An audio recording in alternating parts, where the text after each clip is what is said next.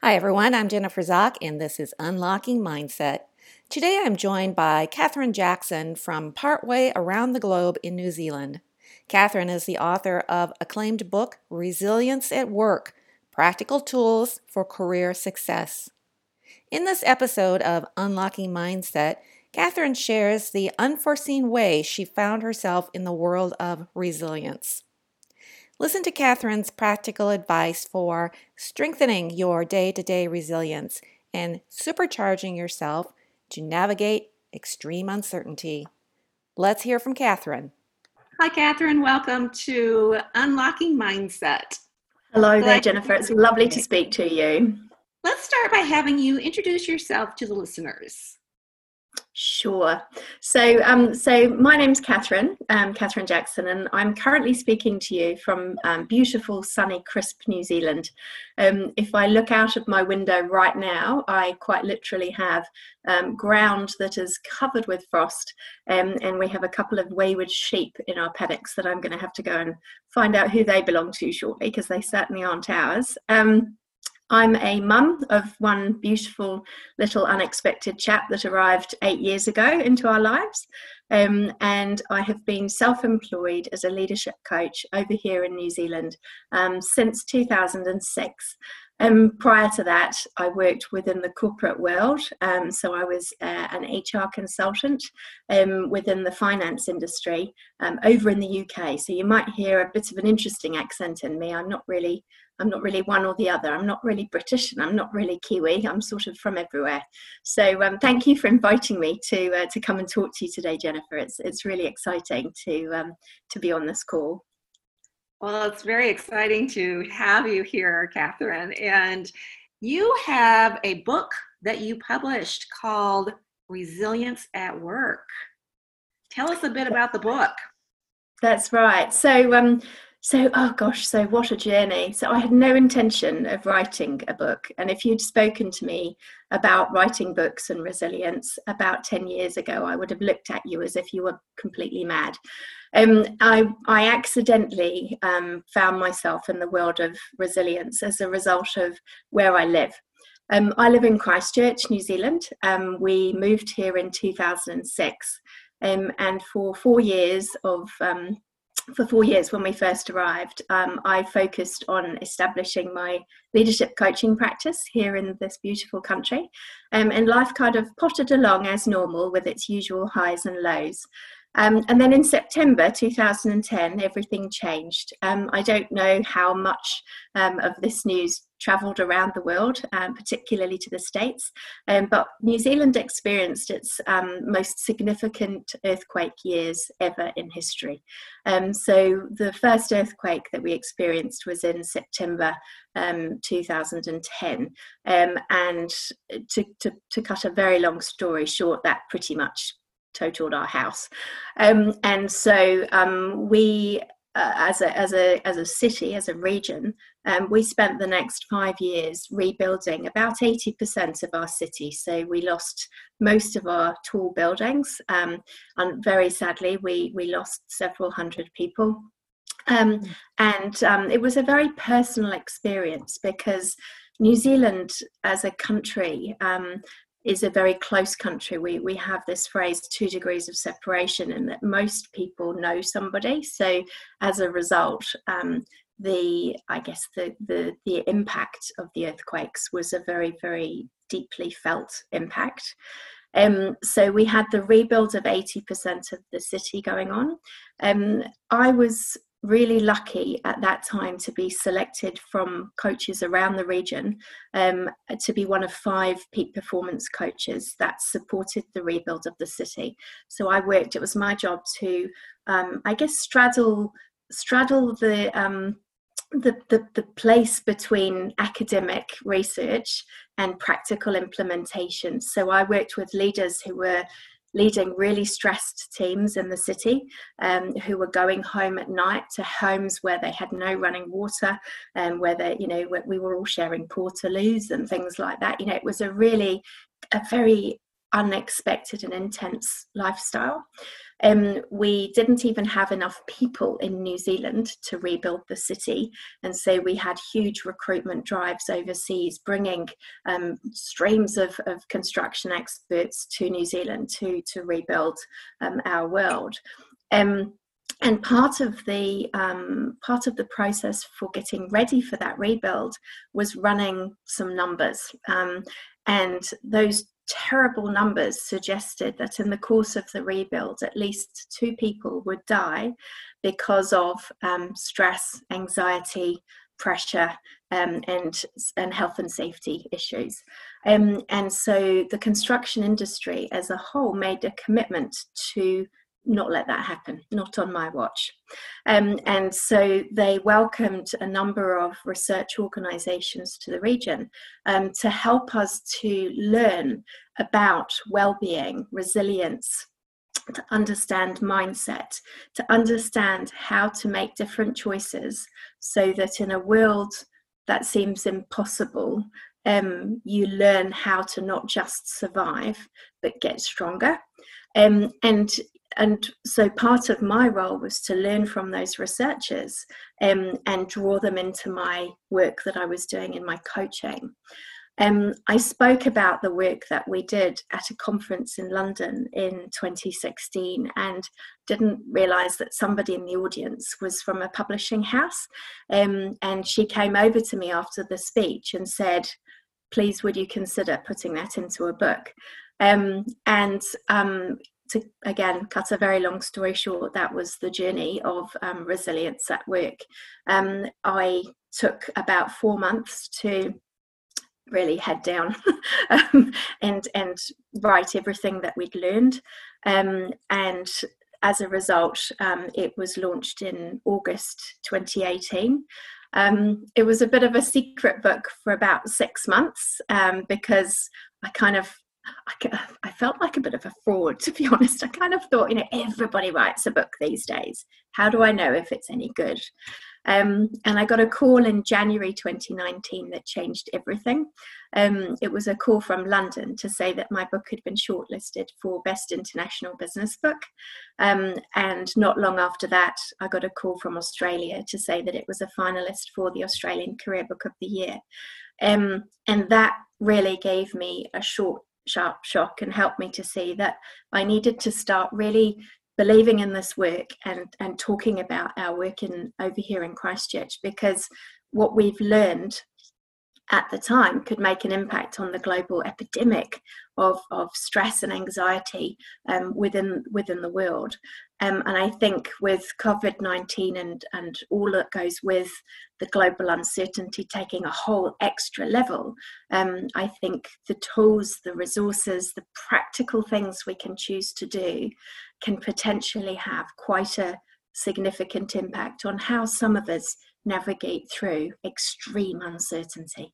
What are some of those practical things that we can choose to do? Yeah, so practical things we can choose to do. So what I needed to do was distill what we learned into something that was relatively simple to remember. And I came up with a concept that I call the 3 E's of resilience. So when you spell it out, you get 3 E's. So it's nice and simple to remember. And so the 3 E's, so the first E starts with evidence. And so that evidence is to notice within yourself, how are you feeling? So what is it that you feel like in this moment right now? And how does that feel? How does that compare, I guess, with what you feel when you're feeling good and functioning well and having a really great day? So that way we become better at noticing. We don't just sleepwalk our way into becoming hugely stressed because we've not noticed it for 6 months. So that's the step 1, evidence. Step 2 is empower. So how can we grow our knowledge and understanding of the science of well-being? So the science that will help us to really learn what to do when we notice that we're not feeling good and functioning well, and it stops us from just reaching for chocolate and beer and wine and binge watching Netflix and all the things that we totally do when we're stressed, because we're hardwired biochemically to reach for fatty stuff and naughty stuff. And so, how can we notice that we're doing that and then use the science of well-being to make different choices? And that science space is where my book strategies kick in. And then the third E of resilience is embed. So how do you make noticing a regular part of your life? How do you make sure that you have an anchor of some sort? So it might be Wellbeing Wednesday. For me, it's Wellbeing Wednesday, Time Out Tuesday. I've heard all of these things used as anchors. So making regular time to notice, how am I feeling and how does it compare to the way I want to feel? And then what can I actually do about it? And so that middle ground of building evidence and understanding is largely where my book sits. So nice and easy, 3 E's of resilience. 3 E's. I have a question about an additional E. Yeah, empathy. Oh please, I love additional E's and questions. Okay. Where does empathy fit in with resilience? Empathy. So that would, I think talking this through right now, I think that empathy would actually sit across both the evidence piece. So when we think of evidence, I'm looking for how do I feel in myself? How do I notice in others how other people are feeling? So again, the part of resilience is also noticing it in other people. And so, if I'm living with my husband and I've noticed he's a bit crabbier than usual, how do I handle that? How do I really dial up my empathy and actually help him to notice in himself, and expect that for the first few times we might have a bit of a fight. No, I'm not crabby. What are you talking about? Leave me alone. And then maybe a couple of days later he'll come and say, actually, do you know what? You were right. I needed to do the middle E, which is empower, and actually go for a run or take a different decision about my food, or to have an early night, or switch off technology, or all of the other really great strategies that we can use to dial up our well-being and empower ourselves to look after ourselves better. What misconceptions do you find that people have about resilience? Yeah, so one of the biggest misconceptions I think that we have with resilience is that either you have it or you don't have it. And if you get sent for a resilience course, that means that your leaders think that you haven't got it, and they're forcing you to go and grow it. And so, if we look at the science and the history of resilience, if we go back just to the 1970s, now, goodness me, I was born in the 1970s. So I was born at a time when our science community told us that resilience was something you either had or you didn't have. And it's only in the last 20 to 25 years that the science has challenged that assumption and recognized that actually we are born with a certain level of natural resilience. So it comes more easily for some of us than others. And when I talk about resilience, I guess there's, again, a lot of different definitions, but for me, resilience is about being able to adapt positively when the world turns to custard. So, if my world totally shifts and changes unexpectedly, unwelcomely, and it's really not okay, how well do I navigate that? Do I just survive, or do I actually look for ways to grow and learn and get stronger and find hope and positivity? And so the science is now showing us that we can actually all grow this with something that's known as adaptive resilience. So this is where we actually grow our understanding of resilience and then practice lots of different tools and techniques to see what works for us personally, so that we can become stronger as we navigate through the highs and lows of everyday life. Because life every day has ups and downs, and also life as a whole throws us real curlies. You know, we lose loved ones, we lose jobs. You know, we've had a horribly sharp shock in the last 3 months around the curveballs that life can bring us. And when we looked at the research in Christchurch, the people going into the earthquake environment with strength and with these strategies navigated this extreme uncertainty a lot more favourably than people whose start place was simply chocolate, Netflix, binge drinking, getting stuck in pain and sadness and fear. So growing an understanding of what we can do is I think fundamental to our journey as humans, as we navigate through life. That goes with your second E, empower. Absolutely. Yeah, absolutely. And so what I'm really excited about is that we're starting to see an interest from the education community, from schools. So if we look at school curriculum, certainly in New Zealand, and I did a little bit of digging, and I think you guys are just starting this as well, we're starting to build this idea of understanding well-being science. So things like growth mindset, positive psychology, neuroscience, these are all kind of buzzwords, but they're all very closely linked to actually understanding and growing and developing resilience. And so that's exciting for people at school right now, because it means that hopefully by the time they all pop out their education system, they'll have much more strategies. But what about people like us who've kind of done that, and we're stuck in this kind of middle ground of not really knowing about this stuff? And so that's one of the reasons that I am having to be brave and talk about this stuff, because I believe so strongly that we can learn from it and then learn how to make different choices to look after ourselves. What is your advice for people like us that haven't been formally taught, as we were passing through the educational system, how to be resilient? It's my advice. So I could be really facetious and say, read a really great book about resilience. So there's obviously, what I would. So I think the empower piece is absolutely it. So look at what can you do to grow your own knowledge. Now, most of us have. Well, we can all learn using different modalities, but most of us have a kind of go-to place. We kind of watch the TED Talks, or we read the books, or we like to talk about it with special interest groups.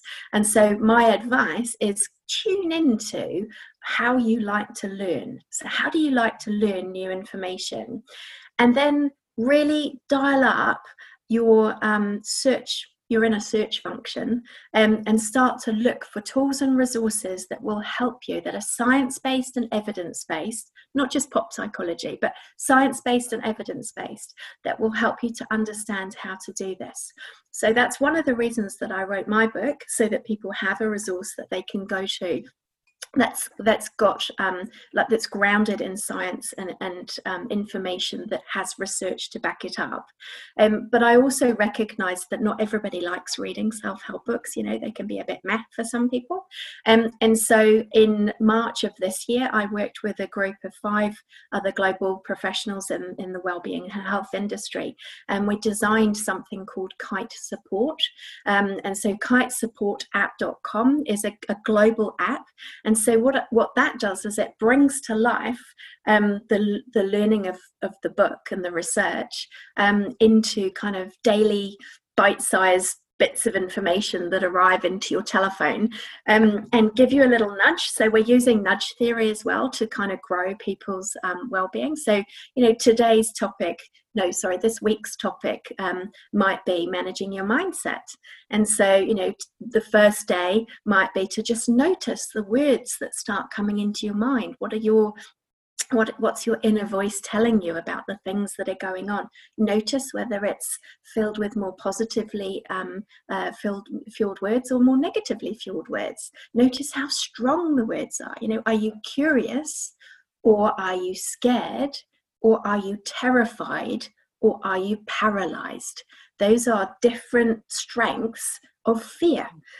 So, starting to notice what's going on inside your mind. And then tomorrow we might give you a video to look at and say, go and have a look at this short video and just reflect on what you learn.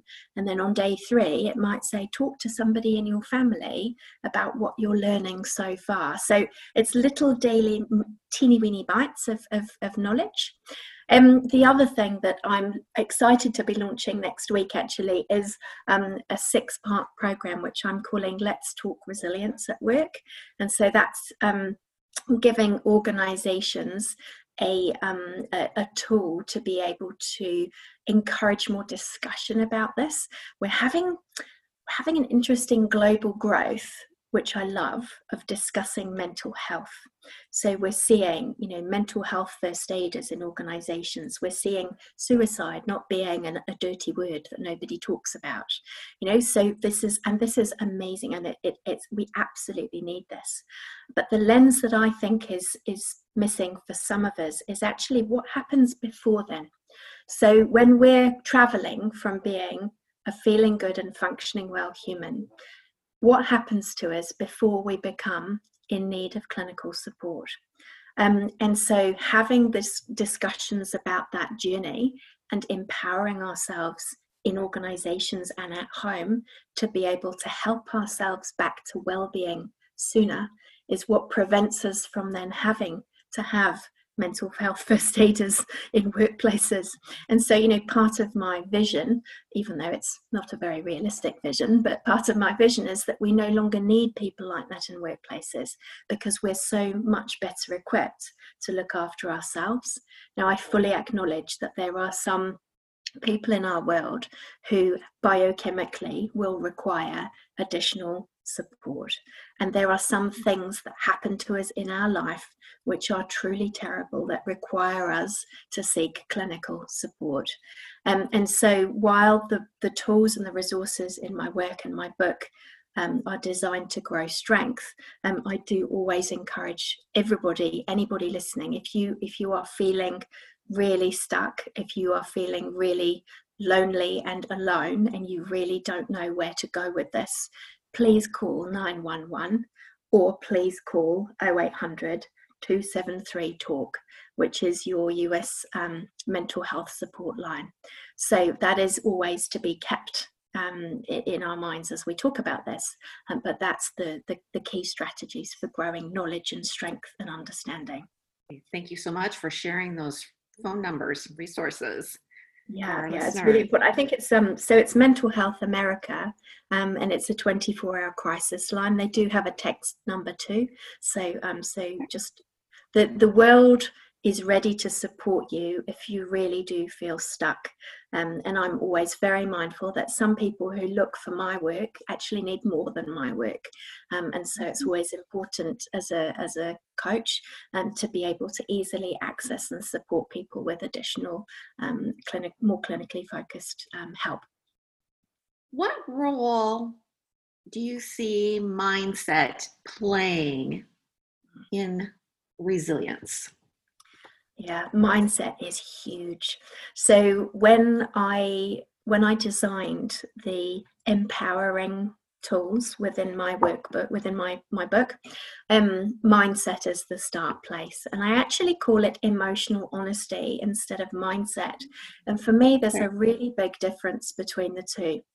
So mindset, I think we can sometimes accidentally grit our teeth and say, do you know what, I feel like crap, but I'm going to keep going because I'm going to be fine and I'm going to get through this. Now that works in the short term, and that can be absolutely fine as a strategy in the short term.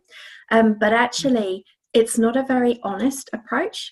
So often, I'll be working with busy mums, for example, who are kind of just holding it together, and we'll sit down, and it won't be until the third or fourth coaching session that they actually relax and they say, do you know what, I've not got this. Do you know what, I'm struggling to get everything done right now, and I don't know what to do, and I don't know where to reach out. And I'm not broken, and I know I'm not broken, but I don't know how to reclaim my sense of where to from here, and I just feel frazzled. And so I think the start place for mindset is about recognizing emotions, and so I like to talk about something called emotional literacy. So I remember running a workshop about emotional literacy. I'll make sure you guys have actually got an emotions word list that I designed, but I ran an emotional literacy workshop for a construction team. Can you imagine? A construction team, and the engineer came out, one of the engineers, gorgeous man, came over to me at the start of the workshop, and he said, "Catherine, this is BS." Oh, I hope I can say that. This is BS. He said, I'm an engineer. I'm either happy or I'm sad. Sometimes I'm angry. I fail to see how emotional literacy is going to bring meaning to my life. And so we talked about emotions and naming emotions, noticing emotions, recognizing that our brain has a tendency to distort emotions, and to focus really on the negative ones. The negative emotions tend to stick around a lot longer. And we can kind of lose the positive ones, and so starting to grow our knowledge and understanding of that through really conscious noticing. And what was amazing was that 2 weeks later, this guy features in my book with his permission, because it was a great story. 2 weeks later, he got in touch with me and he said, "Oh my God," he said, "I've just talked to my 2 children about going back to school, because the schools had basically just fallen down in the earthquakes, and so they'd had to be sharing a school for about 3 years." He said, "I just talked to my girls who are going back to school about what their feelings were, and we used your emotions word list." He said, I learned more about what is going on in their minds in that 10-minute discussion than in the 12 years that I've known them. And so, starting to really connect to our humanity, the fact that we do have emotions, don't be afraid of them, notice them, lean into them, make friends with them, and then start to play with what you see. So this concept, the psychologists refer to cognitive distortion. Our mind is very good at telling us untruths. Things like, this is a really big deal. It's bigger than you've ever dealt with before. It's going to last forever, and there is no way in hell you can handle this. And so it's kind of like, wow, okay, that's not helpful. So the mindset piece is very much about noticing that and giving yourself permission to have an inner dialogue. It's okay to have voices in your head, and make sure they're helpful voices and make sure they're truthful voices. And I think part of the other role that mindset plays in that is Carol Dweck's amazing work around growth mindset. So I work with a wonderful guy over here, James Anderson. Please check his work out. It's influencing schools over here in the region. So James and works directly with Carol and is doing some amazing work looking at, how do we understand the impact of growth mindset on resilience and on our resilience journey. So, for example, if I don't believe it's possible for me to grow my resilience, I will not even start. So how can we challenge ourselves and learn about neuroplasticity, the way our brain can always grow? We might think you can't teach an old dog new tricks, but the science disproves that. So let's learn about the science. Yeah, let's learn about the science, challenge our thinking, and realize that for some of us it will be harder, but we can change our mindset. We can learn to more effectively navigate our brain so that it helps us rather than harms us. Now, I'm not Pollyanna in all of that. I know that some days are dark. I remember distinctly during the earthquake years, I'd spent 2 years sharing Portaloos with our street. Our house was incredibly broken. We had no end in sight, and I used to walk in the forest because it was the only place that I felt safe, because the trees would wobble, but they wouldn't actually fall down, because we had about 5 years of really big, strong aftershocks. And I guess anybody who lives in an earthquake region in America, and I know there are plenty of those, will know exactly what I'm talking about. You know, that jolt of adrenaline as you hear a rumble, you know your house is about to start, you know, tumbling around you, but there's nothing you can do and nowhere you can go. So terrifying. And I remember walking through the forest and sobbing, and absolutely sobbing. I was so angry. You know, I was so angry that I had reached this crossroads in my world. And I was kind of like, this is not fair. This is so beyond not fair. And so mindset, allow your mind to go to dark places. Just don't allow it to stay there. And I think that is the really important thing about mindset. You know, so, you know, I experienced anger that absolute rage. I've never experienced that before in my life, because I thought, you know, the earthquakes had now taken away the rest of my life, you know, because suddenly, you know, I was having this, what I thought was this really great life, and then the earthquakes came along, and now, you know, I could see this is a crossroads, that now the rest of my life is going to be terrible. But actually, that's not the truth. So, you know, there were some things of my life before now that weren't great.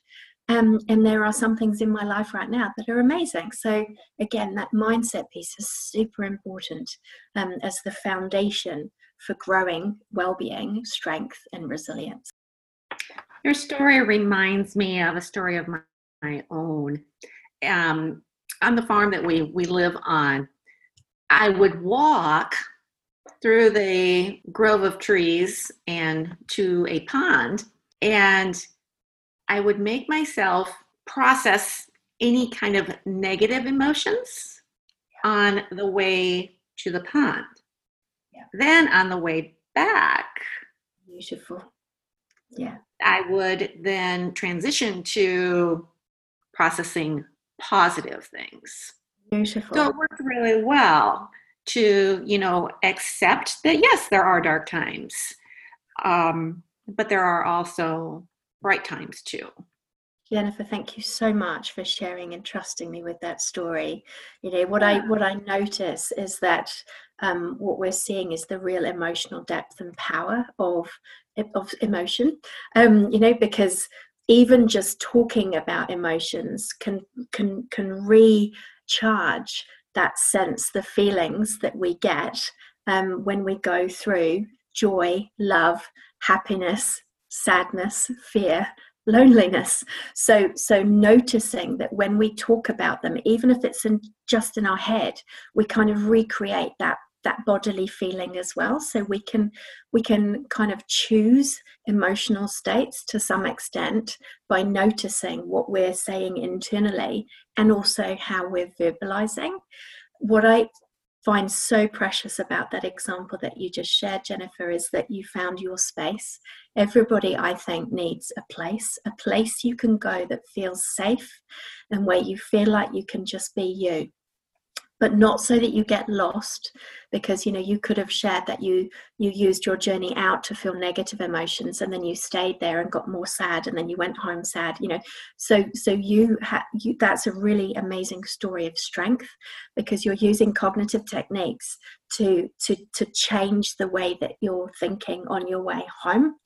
And so some of those techniques can be things like, you know, noticing noticing your senses, noticing what you smell that's amazing, what you see that's beautiful, what you hear that fills your heart as you're walking home, so that again you're grounding yourself, and you're reminding yourself of the joy that you still have.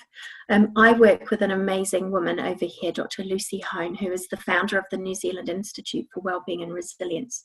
She has a beautiful saying, which is, don't let what you've lost take away what you still have. And I think that in itself is one of the most beautiful pieces of advice that we can give ourselves, or permissions that we can give ourselves when life chucks us curveballs. Handle them, deal with them, face them, seek help through them, but don't let them take away what you have.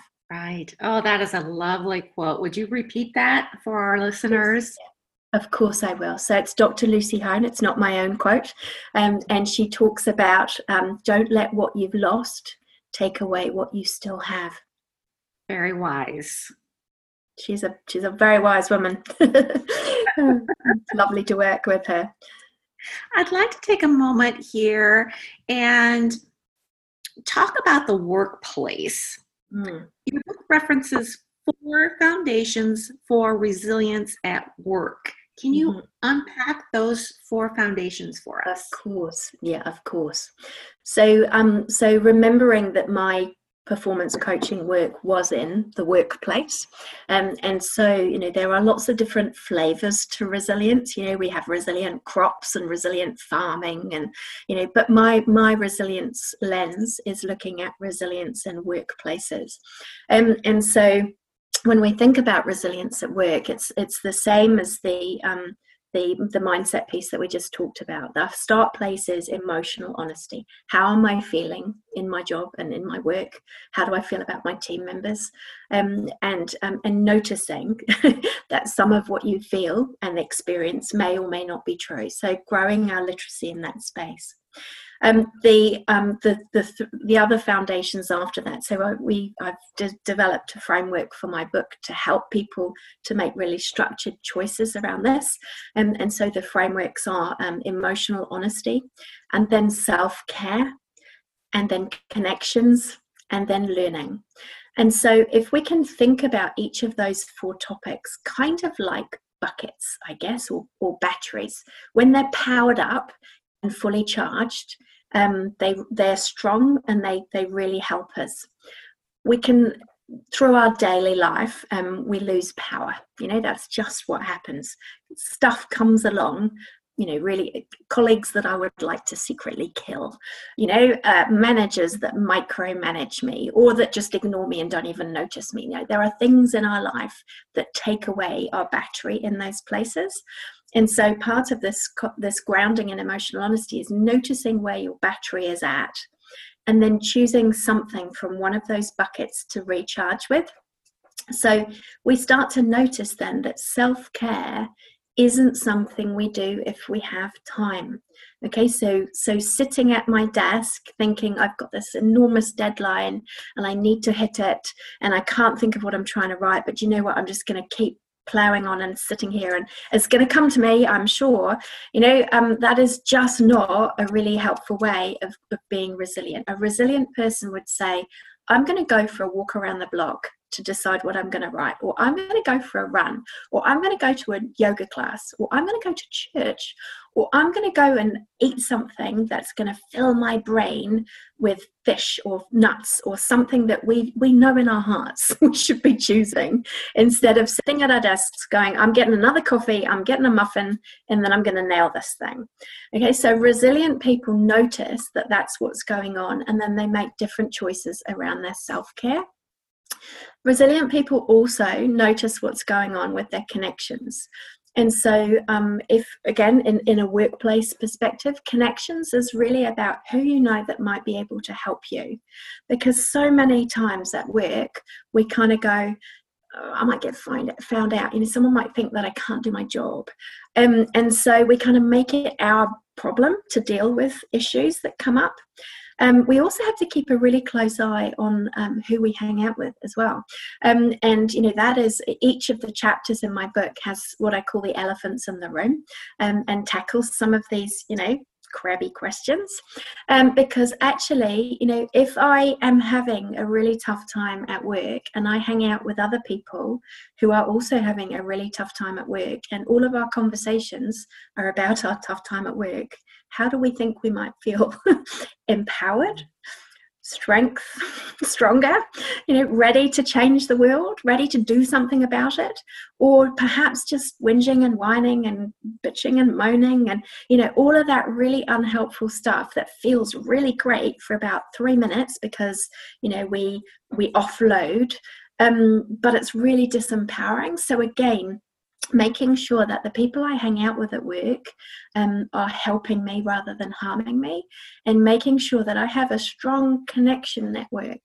And when I say network, most people kind of switch off and they're like, ooh, I really hate networking. That's like a dirty word.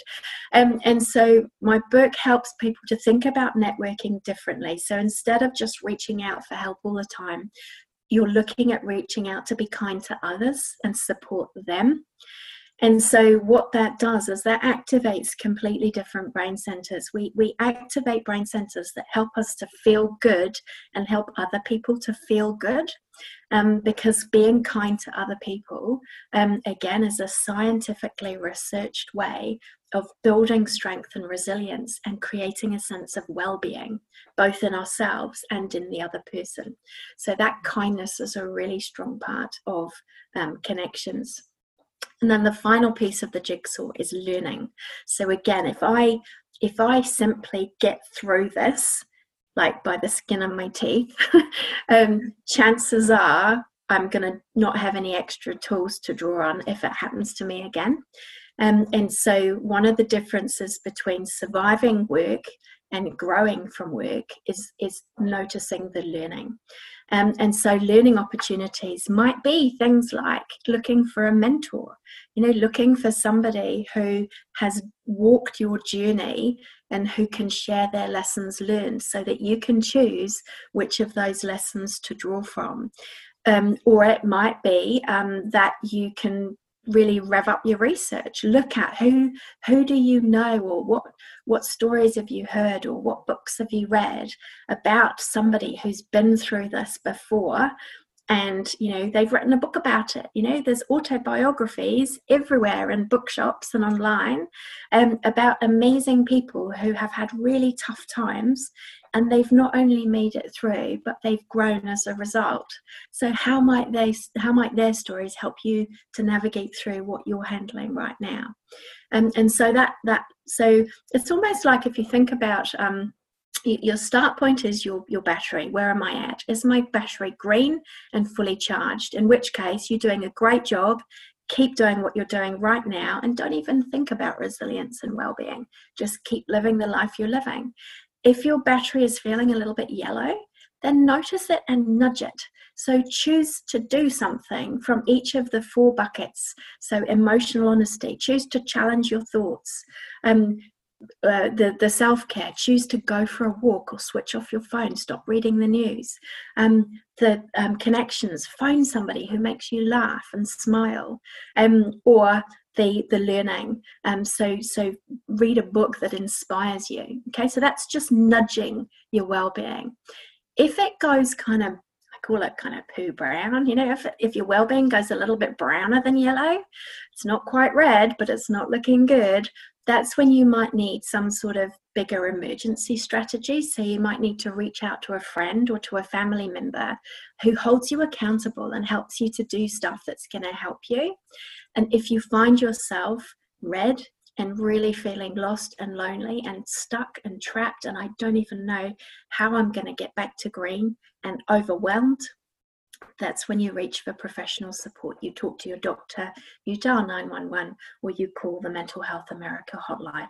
So it's very much about having that kind of visual for yourself, and then notice what's going on. That's your evidence. So use your first E, your evidence, then dial up what you do using your empower, your second E, and then embed this. Notice it daily, weekly, monthly. And you'll start to notice that your resilience levels go up because you feel better. You can handle things, you can handle more, and you realize that you're stronger than you think you were. Absolutely. We often underestimate our strength. Yeah. Sorry, go on. Use it or direct that energy in counterproductive ways. I really liked what you said, the distinction that you made about self-care being an act of resilience. Absolutely. As opposed to just sticking it out, which many of us have been taught that that's strength. What that really reminds me of is that's willpower. That's working harder rather than smarter. Totally. Yeah, totally. So many of us grew up with that kind of work hard, play later type of thing. But I'd like to really challenge that and say that actually self-care is part of working hard. If you look around you right now and look at the most stressed out people, they are often the ones that are spending so much of their day looking after other people that they fail to look after themselves. And so, I read a wonderful article. I was over in the States, actually, in Texas, in October last year, talking at a conference. Thank goodness it was last year, not this year. But and I read an amazing article, and I think it was the Houston Chronicle, and it was perfect, and it was challenging this concept of self-care. And it was saying, look, if you have to change your life to actually build in time to do things you love, you've got it wrong, because you should be building that into your life anyway, so that it is your life. And so I think that in itself, we take holidays to have a rest and a break. And yes, that is really important, but we also need micro breaks. And that might be recognizing that for you need to move in a yoga class every day, or you get cranky and stiff. And so make time for that, build it into your day, even if it's a 10-minute online yoga class instead of a 1.5 hour travel across the other side of the city. You just find ways to build it into your day every day. And you'll notice the difference that it makes, because it's what recharges you. If we don't do it, our battery simply gets flatter and flatter and flatter. And that's, again, okay. At the moment, I'm having a really busy time because a lot of companies in New Zealand want well-being and resilience initiatives. But not only do I know it's a short-term thing, so I know this is a burst, so it's okay to have busy seasons. Every industry has them. Accounting has year-end, winemaking has vineyard picking. There's every industry has them. But the reality is that it shouldn't go on. So that's why noticing it, so looking for the evidence, is really, really important.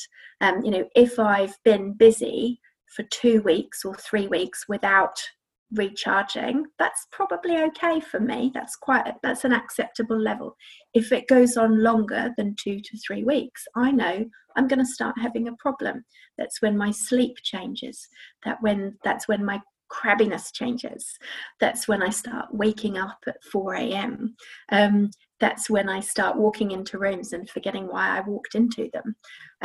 That's when my big one for me is if I'm reading something and I can't focus on whole sentences, if I'm just kind of jumping around the page looking at words, that's when I know, oh, Catherine, we need to do something. Take a breath, notice where you're at, ask yourself, okay, what have I done to recharge in the last 10 days? And if the answer is nothing, look forward 10 days. What do I have planned to recharge?